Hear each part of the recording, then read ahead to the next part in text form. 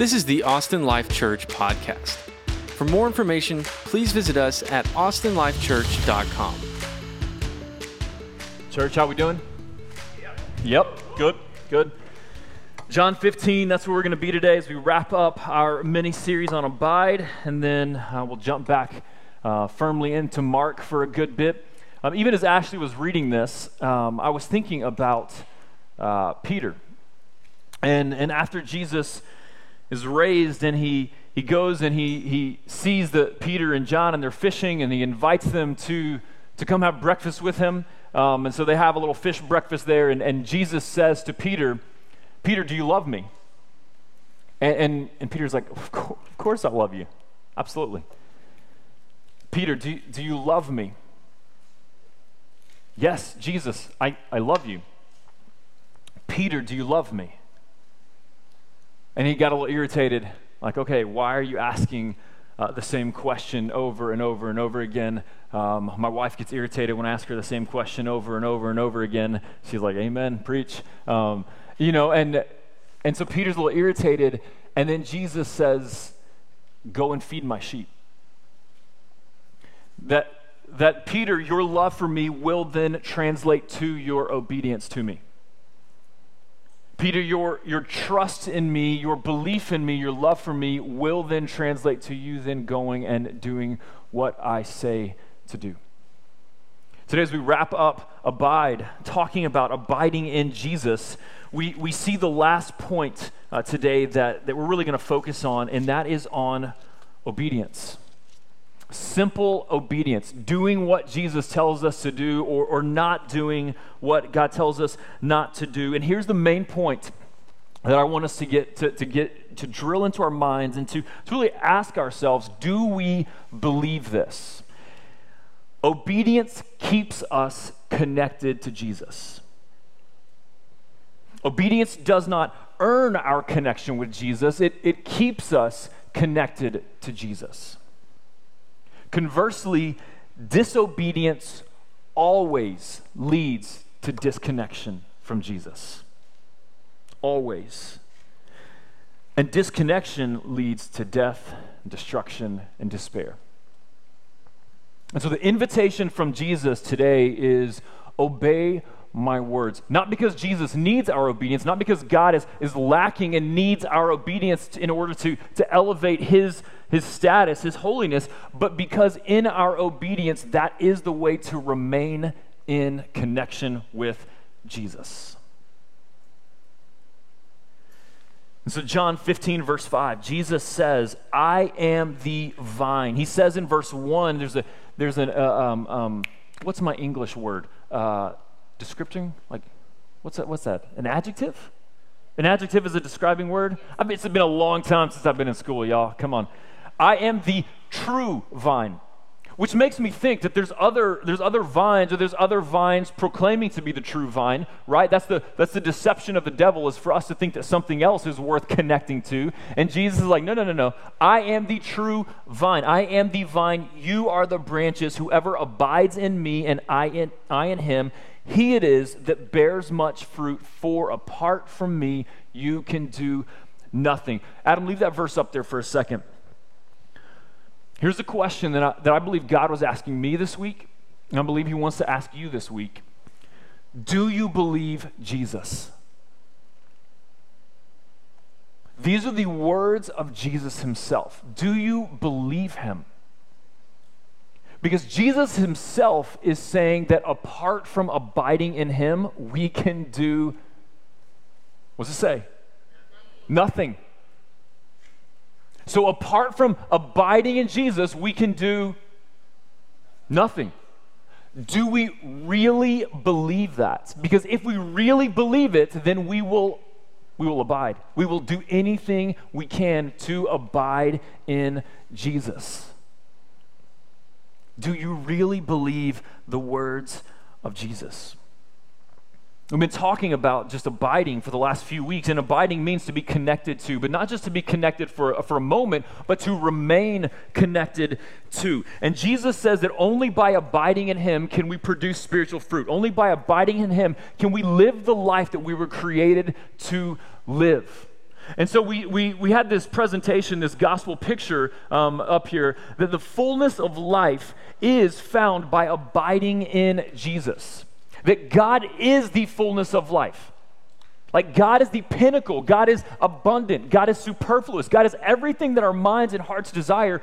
God is that. And that we join into that fullness of life when we abide in Jesus, when we remain and connect into Him. That is our created purpose. It is why we are here. We will spin our wheels chasing after lesser things, always feeling disconnected and dissatisfied and broken outside of this design by God that Jesus tells us in John 15:5. Do we truly believe that? Do we truly believe that? We use an orange tree. We named her Susie. I meant to bring her, but I forgot her. We use an orange tree as an illustration, right? That if let's imagine this is Susie, right? So we'll just go ahead and grab, this is Susie's cousin. She's not real, but we'll go ahead and use this, right? That if this is an orange tree, each branch is designed to produce what? Oranges, right? But if this branch, Branchy, as we named her, decides, no, I really want to be an apple branch. Like I feel down into my core that I should produce apples with my life. That's what I think matters most. Side note, our culture now determines what is truth based on what we feel. That is a scary reality. It is a scary reality. Right, we want to say, man, science, right? I see these signs in Austin all the time. Science is true. Like science is, except for when we feel differently than science, then science is no longer true. That's a scary reality for the world we live in. So let's say Branchy feels like an apple tree and breaks away from the orange tree. What is Branchy going to produce? Nothing. Because unless the branch is connected to the source of life, it's not going to produce apples or oranges or bananas or anything. It will lead to despair and death. Disconnection from the tree leads to despair and death. And God is like, hey, you are to be connected to me. The only way for you to live and thrive is when you are connected to me, the source of life. Disconnection from Jesus always leads to death. Let me move this out of the way now. The problem that we have is that we are born into this world disconnected. We are born into this world disconnected. And so we see in the next slide that we have broken that relationship with God. Each one of us, the Bible says, Romans 3, that all have sinned and fallen short of the glory of God. Isaiah says that we are all like sheep and have gone astray, each one to our own ways. We see it in the very beginning with Genesis 3, Adam and Eve, our first father and mother, that their eyes were taken off of God. They saw the fruit and they were like, man, that looks good, and I feel like I can make my own choices. And so they pursued their own choices only to separate and break that relationship with God they were created to have. And all of us have followed suit. All of us at one point, whether you believe in God or not, if you can just imagine, like, okay, perhaps there's a God, all of us would say, yeah, I haven't measured up to the status of God. Like I've fallen short in some way, and that breaks us from that relationship with God. And so how are we ever then able to abide again? How are we ever able to live out John 15, verse 5? Faith. We have to have faith in Jesus, who is the one that reunites, restores us, reconciles us back into relationship with God. And so I want to talk for a second about what we have faith in. And please, just listen. If you're distracted right now, take a second, clear your mind, because I was reminded this week how often we can believe in the facts of what we're about to talk about, but not trust in that. I asked Jesus into my heart when I was 7. I trusted Jesus when I was 15. Massive difference. There's a massive difference in saying, oh yeah, I believe in God, I believe in Jesus, I believe that Jesus lived, died, and rose from the dead, versus I surrender my life to that. I trust that fully. And so as we talk about what is this faith in Jesus for this next second, hear this and let it sink in and ask yourself, do I really believe this? Or really trust this? So our sin breaks us from our relationship with God. And so how do we have that restored? Jesus left heaven, and he came and he lived among us. Right? Jesus, he lived in our place. God expected a perfect record from us. The only way that you and I can be in the presence of God is if we stand next to God holy. We just sang about that, right? God is holy. He is perfect. He is set apart. There is no trace or hint or thought of sin or wrongdoing, and there is 0.0% chance that we will stand in his presence unless we are holy. God will not tolerate sin. He will not tolerate us connected with him bringing in sin. But we're all sinners. And so Jesus comes and he lives in our place. He lives the perfect record for us. So now we can offer a righteous record because of Jesus, but on the other hand, we're still holding on to our sinful record. Right? We can't walk up to God and say, I have the righteousness of Jesus. He lived in my place, but I still have my sin. That's what God told me when I was 15. Corey, you can either live for me or you can live for yourself, but you cannot do both. You do not get to love me and love yourself at the same time. It's one or the other. There's only one God at the top. And so I cannot stand there and say, I have Jesus' righteousness, but I'm still holding on to my sin, which is why the second part, Jesus died in our place. Jesus went to the cross so that our record of sin could be nailed on the cross with him. That's what Colossians 1 tells us. That he took our debt, just our full record, past, present, and future sins, and they were nailed in agony onto our Savior. And when he was buried in that tomb, our record of sin was buried with him. And then Jesus rose from the dead and ascended to heaven and is alive today. So that today, this day, November 21st, 2021, he can offer us the great exchange where he takes our sins and forgives them, and he gives us his right record, and now we can stand with God righteous, holy, not because we are holy, but because Jesus was holy in our place. That is what Jesus did. That is the gospel. But we're not born Christians. Just because your parents are Christians doesn't mean you're a Christian. If you're thinking, I've always been a Christian, the Bible says, no, you haven't. We become Christians when by faith we believe that Jesus lived for us, that Jesus died for us, and that Jesus rose again, and he offers us new life only by him. That is how we are rejoined into relationship with God. Simply by faith. And I'm pleading with you, don't cognitively know how to answer the right question, but not believe it in your hearts.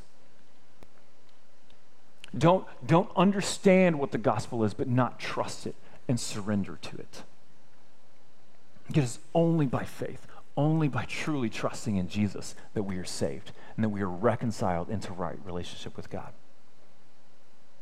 That is the gospel, and it changes everything. Absolutely everything. That is how we abide in Jesus. That is how we abide in Jesus. Thanks, Adam. You can take that down now. But Jesus' command in John 15 is not a one and done thing. If God's hope for you was simply to trust him and then we'd be reconnected and that was the end game, then once we trust Christ, he would just take us on home. Right? If that was his end game, was like, okay, I just want you to trust me. I just want you to be saved. That's it. Then once we trusted him and we're saved, he would just bring us on home. But his aim is for us to then live today like Jesus, to love God and to love others and to be his ambassadors, his representatives on earth, so that those people around us can also then know the hope and life of Jesus. And in that, the fullness of life that we will have in heaven one day and will be perfect, we get to grow in every single day if we abide in Jesus. That I truly believe God has more on this planet for you and me than our brains can literally comprehend, and his invitation is abide in me and you will produce fruit. Abide in me. Remain connected to me. It's not just a one and done thing. It's a daily choice to remain connected in him, because we have an enemy that wants to steal, kill, and destroy. And if he can't keep your soul out of heaven, then all he wants to do is make your life a living hell on this planet, so that A, you don't glorify God as much, and B, you don't show others the hope and life that's found in Jesus. And so then we started talking practically. What does it look like for us to abide in Jesus? Like, how does this become a reality? Right? And so we talked about that the enemy, the devil, one of the primary things he wants to do with us is to distract us and preoccupy us with lesser things. Right? He just wants to distract our mind and our world and preoccupy us with lesser things. Jesus said in Matthew 6:33, seek first the kingdom of God and his righteousness, and all these things will be added to you. What are these things that he was talking about? Do y'all remember what he talked about? Before this, Jesus was saying this command: don't worry, don't be troubled about what you will eat or what you will wear. Quit freaking out about your food and your clothes. Right? If God takes care of the birds, he's going to take care of you. And then it concludes and says, but seek first the kingdom of God. And all these earthly things that we get worked up about, he'll take care of that. He'll take care of that. And so the question I ask again is, do you believe Jesus? Like, do you really believe that if we seek first the kingdom of God and his righteousness, God will take care of the rest? And that whatever he does and gives to us is good? Do we truly trust him? Do we truly trust him? The devil wants to distract us and preoccupy us with lesser things all day long. Remember Mary and Martha? Remember that story? What does Jesus say to Martha? Martha, Martha, Martha, Martha. People in 2021, you are anxious and troubled about many things. That's the words of Jesus. You're anxious and troubled about many things. Man, if I were to define our culture right now, bingo. We are anxious and troubled about many things. Not Mary. Mary's not anxious and troubled. Why? Because she chose the best thing, to be with Jesus before doing. We think being active, having all this stuff in our life is what's going to fulfill us. And Jesus is like, no, just be with me. Just be with me. The rest will follow. Right, remember, we talked about the parable of the seeds, how there's one seed that gets choked out. Man, you hear the word of God and they're excited about it, but then it says the deceits of riches and of pleasures of this world choke out the seed that was planted in this person's heart. That there's so many distractions and loves of the world that it literally just chokes out the love of God and leaves no space. I was driving, it was either this week or I don't know, and I just thought, we are going to really struggle to hear and know from God unless we intentionally, proactively remove stuff from our life, actual tangible things, and put more of Jesus in. To be a radical Christian in America, in Austin, is not to risk your life. You are, I don't want to say guaranteed, but most likely guaranteed, not going to be killed for your faith in this city. To be a Christian that really abides is to put away things from your life that everyone else says is normal and to put in Jesus. Game changer. What are you talking about, Corey? I don't have it with me. That thing. I realize you're probably taking notes. I'm going to assume you're taking notes. The phone, the smartphone, is a tool of the devil. Holy buckets. A tool of the devil. Look, I'm not saying a smartphone is wrong. I have one, right? I don't know how I would get around the city without it and my maps, and right, there's efficiency to it, but here's what I can guarantee. Here's what I will bet my house on that I don't presently own. That's fine. I will bet my car on that is a 2006 Honda Pilot, right? That is a fine automobile, right? I will bet my car on it. Is that 94 to 95% of the time, you can verify that stat, 94 to 95% of the time, our phones take away from abiding in Jesus. They don't add to it. That's just, I'll bet my car on it. And so we got to ask, well, what's the worth of this? Like, why do I want to spend so much? And so, like, I'm not saying get rid of your smartphone, although it's not a bad idea. What I am saying is to get rid of all the distraction and the preoccupation that it has with it. Social media is not a bad thing. I will bet my car on it again. Your life will be better without it. That's my conviction. I don't think we're going to miss things. I realize it's a tool in many ways. I realize it's not necessarily a bad thing, but I will be willing to bet that give it a week's time and your life will be better without it than with it. The data is overwhelming how much time we invest in comparing ourselves to other people's curated lives. You don't think that's doing negative things to our minds? It is a subtle deception of the devil. And I realize I'm on a soapbox. I will stand on that soapbox. I firmly believe it. I do. So just test it.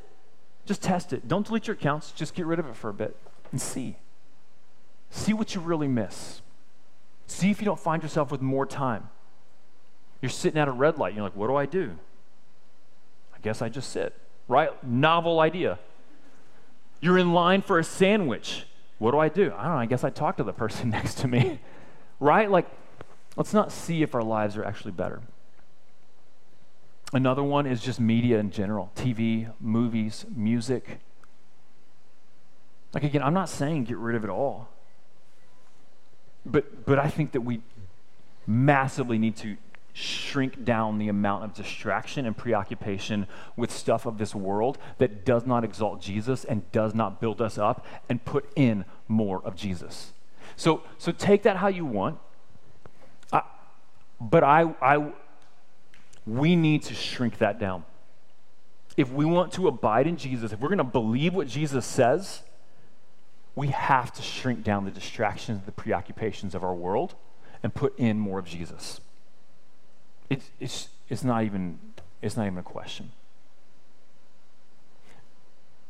But the devil has done a phenomenal job of completely normalizing that, and I feel the same way you feel. It's kind of paralyzing to think about. Like, it really is kind of overwhelming to think about just cutting that stuff. Hebrews 12, he tells us to throw off every weight and sin. I love that he distinguishes those two things. Yeah, get rid of every sin, but also the weights that are just unnecessary and slow us down, because they're not worth it. We've got to shrink down our outside distractions and increase our time with God, or we're never going to abide with him. Not deeply, at least. I really wasn't planning on re-preaching sermons. The next thing we talked about is our minds. If we're going to abide in Jesus, we have to take captive the thoughts of the devil that take us away from Jesus. Right? We said in 2 Corinthians 10, chapter 10, verse 5, right, that we're not fighting just a worldly battle, we're fighting a spiritual battle. And he says that we destroy arguments and every lofty opinion raised against the knowledge of God, every argument raised against the truth of God, and we take captive every thought to obey Christ. That's a command of Scripture, to take captive, to grab hold of every thought and ask the question, does this thought honor Jesus? Does this thought lead me to be like Jesus? If I act on this thought, will I be more like Jesus with this? And we're to take captive every thought. And we talked last week, or the week before, I don't remember, about the biology of the brain. That literally what we think about becomes who we are, because we are physically shaping our brain. We're creating these neural pathways, these neural ruts in our brain when we think about something over and over and over and over and over again, and next thing you know, we're just walking down that pathway without even thinking about it. It's called a habit. And Jesus is like, oh my gosh, so many thoughts have created this person that aren't Jesus, aren't like me. And we have the power of the Spirit of God in us. And I'm on the front line saying this feels overwhelming because I got some thoughts in here that go way back. I talked about that from middle school. They run deep. And Jesus is like, no, we're going to be free of this, son. And you can take those thoughts captive. You can't multi-think. So when I start thinking these negative thoughts, I've got to replace that thought with something else. I hear people say, change the channel. You cannot simultaneously, well, you probably can now with the little end screen box things. Anyways, right? Old school TV, you can't watch 2 channels at the same time. You're on 1 channel. So when I'm thinking of this, I'm not thinking of all of that. And so when I start having these negative thoughts that don't honor God, my job is to, by the power of Christ in me, to think of what is true instead until I rewire my brain, I renew and transform my brain. That's what Romans 12 says. Be transformed by the renewal of your mind. Our lives are literally changed by renewing our minds. And so what do? Colossians 3:2. Proactively set your mind on things above, not on things of this earth. Spend time thinking about God and His Word and what is true, not thinking about things of this world. And you will physically renew your mind, and your life will be transformed. But then we got to take captive our thoughts. We've got to be able to slow down, and when we do the first part, where we remove distraction, we'll actually have some time to do this. We've got to slow down. Breathe. That's not just like some modern meditation, like that physically sends blood to our brain that allows us to think more clearly. It's wild. Breathe. Thank God for being with you. And ask Him, hey, God, will you search my heart? Will you know my thoughts? Will you show me any grievous way in me? Because I want to walk on the path of life. And I will guarantee you that He will do that. And so we start to identify those negative thoughts, some of those that run deep. And we trust the power of God in us to renew our minds so that we can abide in Him. You're still with me? We've already talked, these are just recaps, but they're so important. But this now leads us to the last point. Obedience. Simple black and white obedience. Doing what God says to do, or not doing what He says not to do. If we look back in John 15, right, He's talking about abiding. And if we go on to a little further in, past verse 5, verse 9, as the Father has loved me, so have I loved you. Just, man, if you want to think on some things, think on that. That the love that God the Father has for the love of God the Son is the same love that Jesus has for you and me. Like, just try and wrap your head around that. That's what Paul says in Ephesians 3. Like, man, I hope that you know the love of Jesus that's really beyond your knowledge, but I hope you know it, right? It's just so incredible. You'll never hit the ceiling of that. You'll never max out. As the Father has loved me, so I have loved you. Abide in my love. That's a command of Jesus. Remain in my love. Remain in my love. If you keep my commandments, conditional statement. Y'all, conditional statement. If you keep my commandments, you will abide in my love, just as I have kept the Father's commandments and abide in his love. If you keep my commandments, you will abide in my love. Let me point this out. You keeping his commandments does not make Jesus love you. His love is already there. You with me? If you keep his commandments perfectly, he does not love you more. And if you completely throw him away and disobey horrifically, he does not love you any less.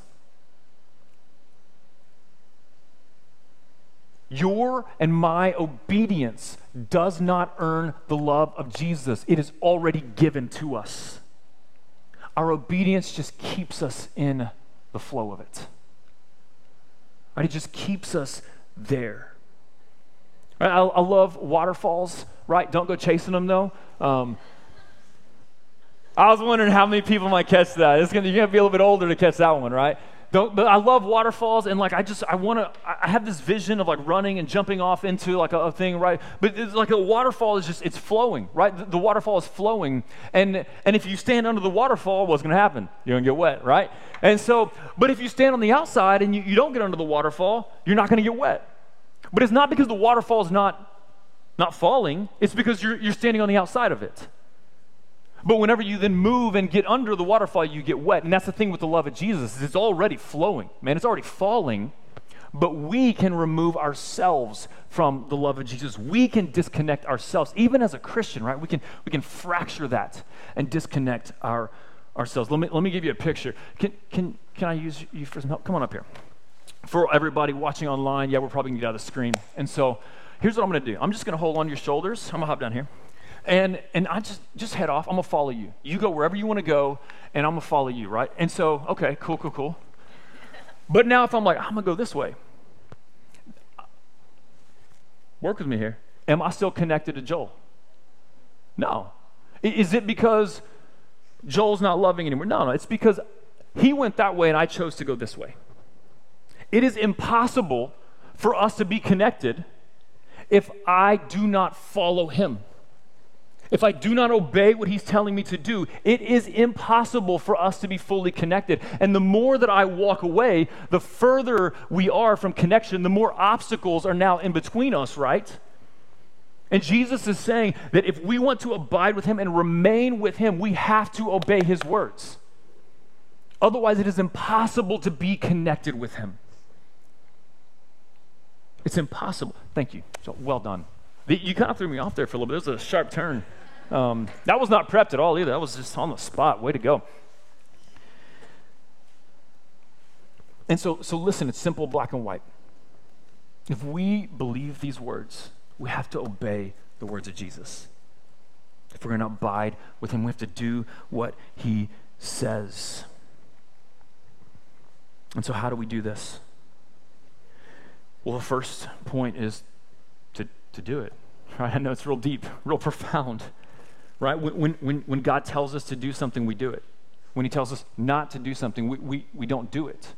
And I realize it's like, okay, that's basic understanding, but we've got to drill into our hearts. May the Holy Spirit convict us right now that anytime we disobey, we are putting separation in between us and the love of Jesus.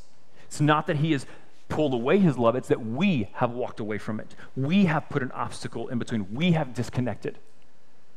And so we simply do what he tells us to do. Psalm 37:3, right? If you want to memorize something, I'm just going to throw out some verses for us to memorize. Psalm 37:3, trust in the Lord and do good. Right? Trust in the Lord and do good. Dwell in the land and befriend faithfulness. But if we want to abide in him, we've got to do good. We've got to obey. We just have to do what he tells us to do. So what do we do when we don't do what he tells us to do, which we're not always going to do what he tells us to do? What do we do at that point? Have we lost God's love? Absolutely no.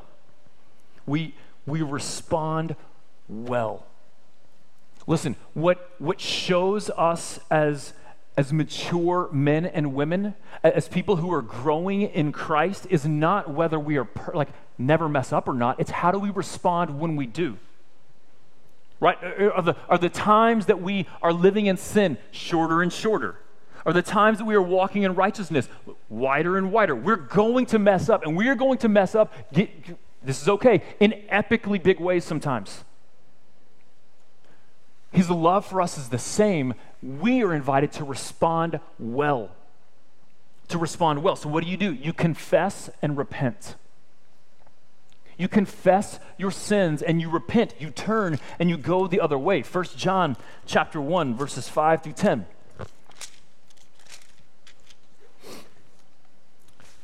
This is the message we have heard from him and proclaimed to you, that God is light, and in him is no darkness at all. That's why when we sin, we disconnect, because we are bringing in darkness.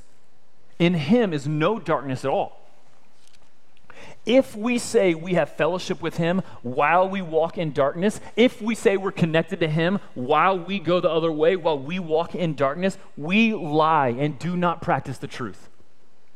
But if we walk in the light as he is in the light, we have fellowship with one another, and the blood of Jesus, his son, cleanses us from all sin. If we say we have no sin, we deceive ourselves, and the truth is not in us. If we confess our sins, he is faithful and just to forgive us our sins and to cleanse us from all unrighteousness. So what do we do when we sin? We confess it, and we repent, and we return to the light. If we say we are abiding in Jesus, but we are holding on to sin, we are continuing to walk in sin, we're a liar. To ourselves, to God, to others. But if we confess our sins, he's faithful and just to forgive us. Because Jesus has already died for them. And so he can forgive those sins and restore us to times of refreshing in his presence. So we're called to obey perfectly. 1 Peter chapter 1 commands us to be holy as he is holy. Right? That's not just some song. That's not just like we're commanded to be holy. We all know from personal experience, okay, I'm going to struggle with that. So what do? We confess and we repent. We confess and we repent. And God is just scooping us back up. And he's just picking us back up. And then what do? Philippians 3, 12 through 14.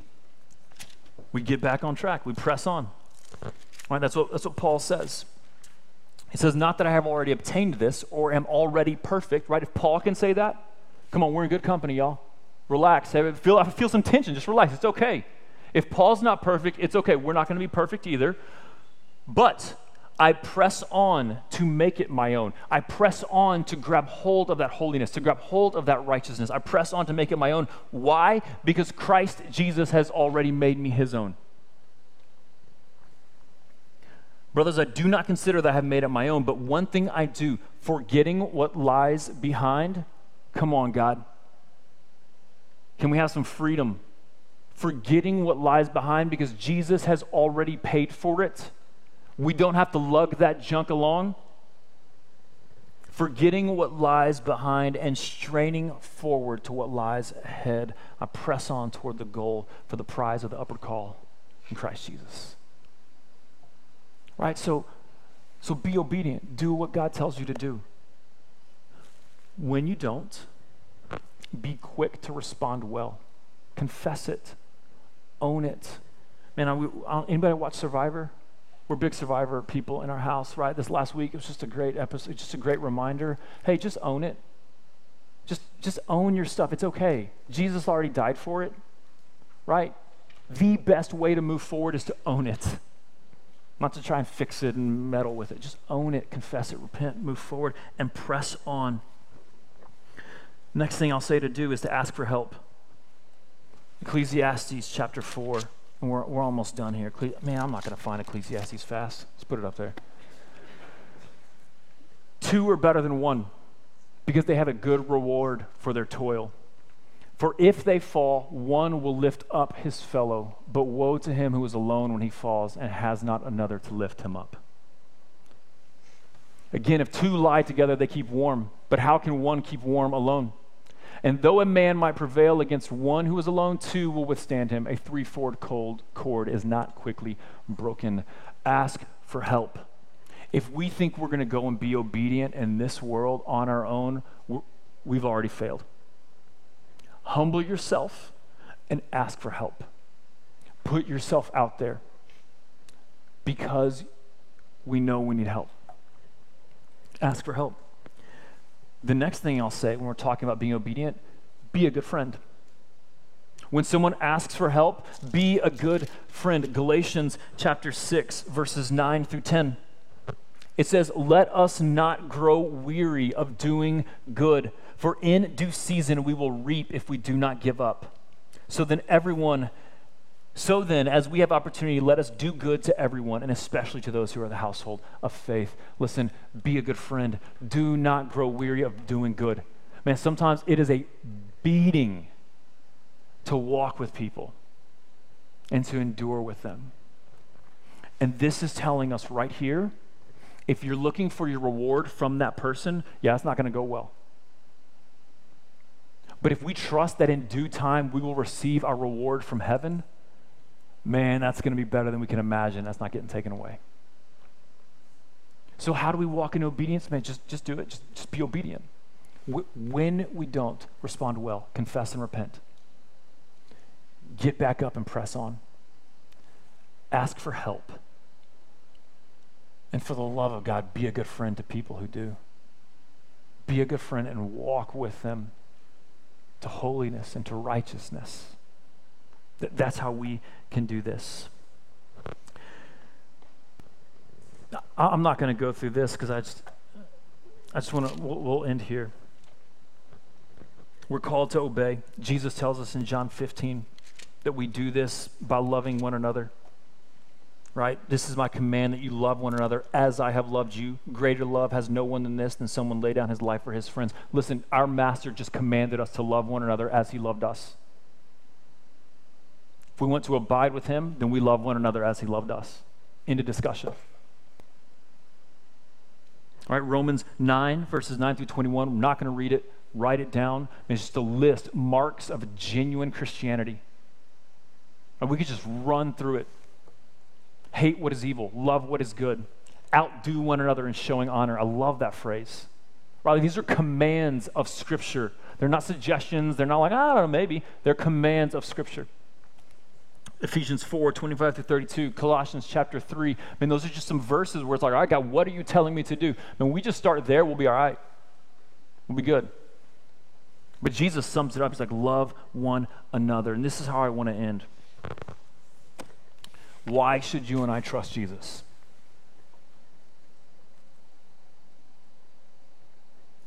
Why should you and I devote our lives to obeying him? Man, sometimes obeying Jesus is going to be hard. Right? He tells us to take up our cross daily and follow him. Taking up your cross is not like getting a foot massage. You know, it's not comfortable and easy. So when we follow Jesus, he's going to call us to die to ourselves. He's going to call us to love our enemies and do good to those who persecute us.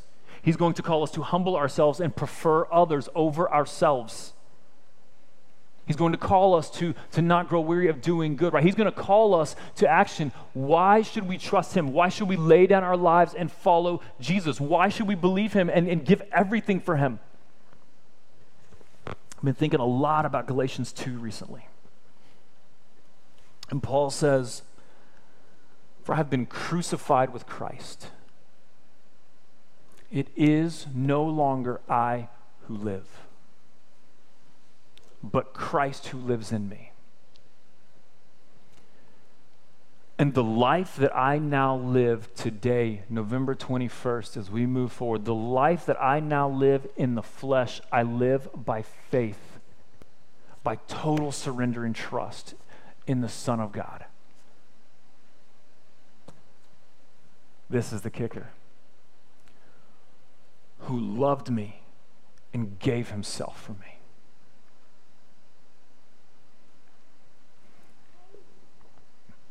Our faith in Jesus is not some blind, I hope this works out faith. It is faith in one who already loved us and gave himself for us. It is faith in one who left heaven and humbled himself to lift up those who were actively sinning against him. It is faith in one who laid down his life for those who took it. It is faith in one who sees you and knows you and already chose to love you nonetheless. There's nothing in your life that has surprised him. There's nothing in your life that will surprise him. And yet he said, man, I still want to love you. The life that we are invited into is good. It's good and it is best. please hear God today.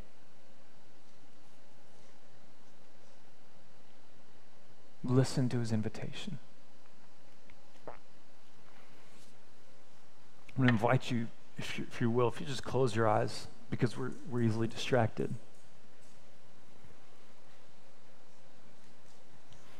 Just try to be still.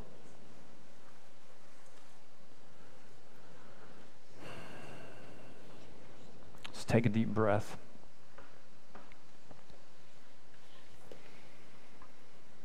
Breathe in the truth that God loves you. Breathe out the lie that you're unlovable.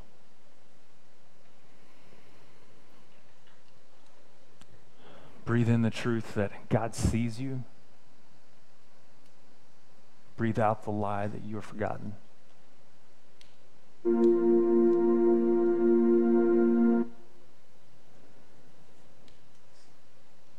Stay with me.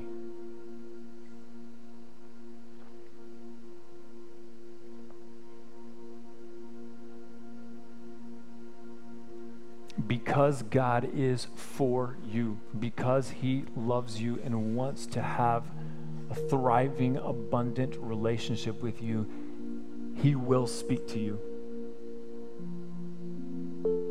I know for some of you, you may be thinking, I don't know that I've ever heard God speak to me. But he will. He will. And you'll know it's his voice because what he says will align with Scripture.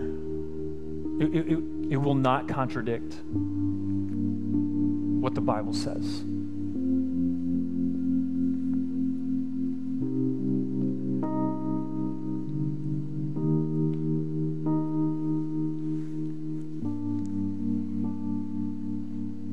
What is God saying to you?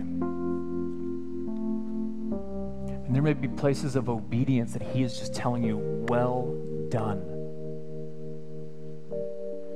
Let your Father tell you that. Our Father loves to encourage and praise you. Let him praise you for the areas where you're being faithful, where you're enduring, where you're not growing weary.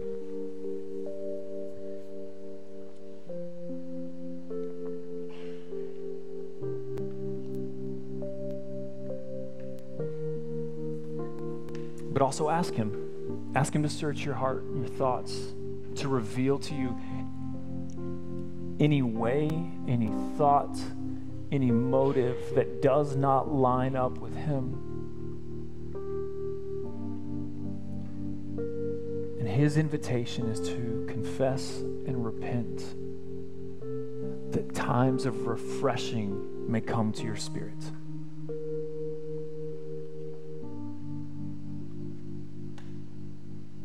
Confession is a move of freedom. It's unloading the poison that the devil has put into our brains and our thoughts, our lives.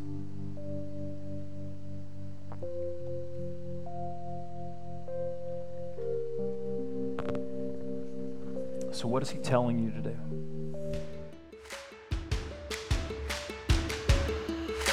Thanks for tuning in to the Austin Life Church podcast. To help support us, please take a second to rate and review us on iTunes and visit us at austinlifechurch.com.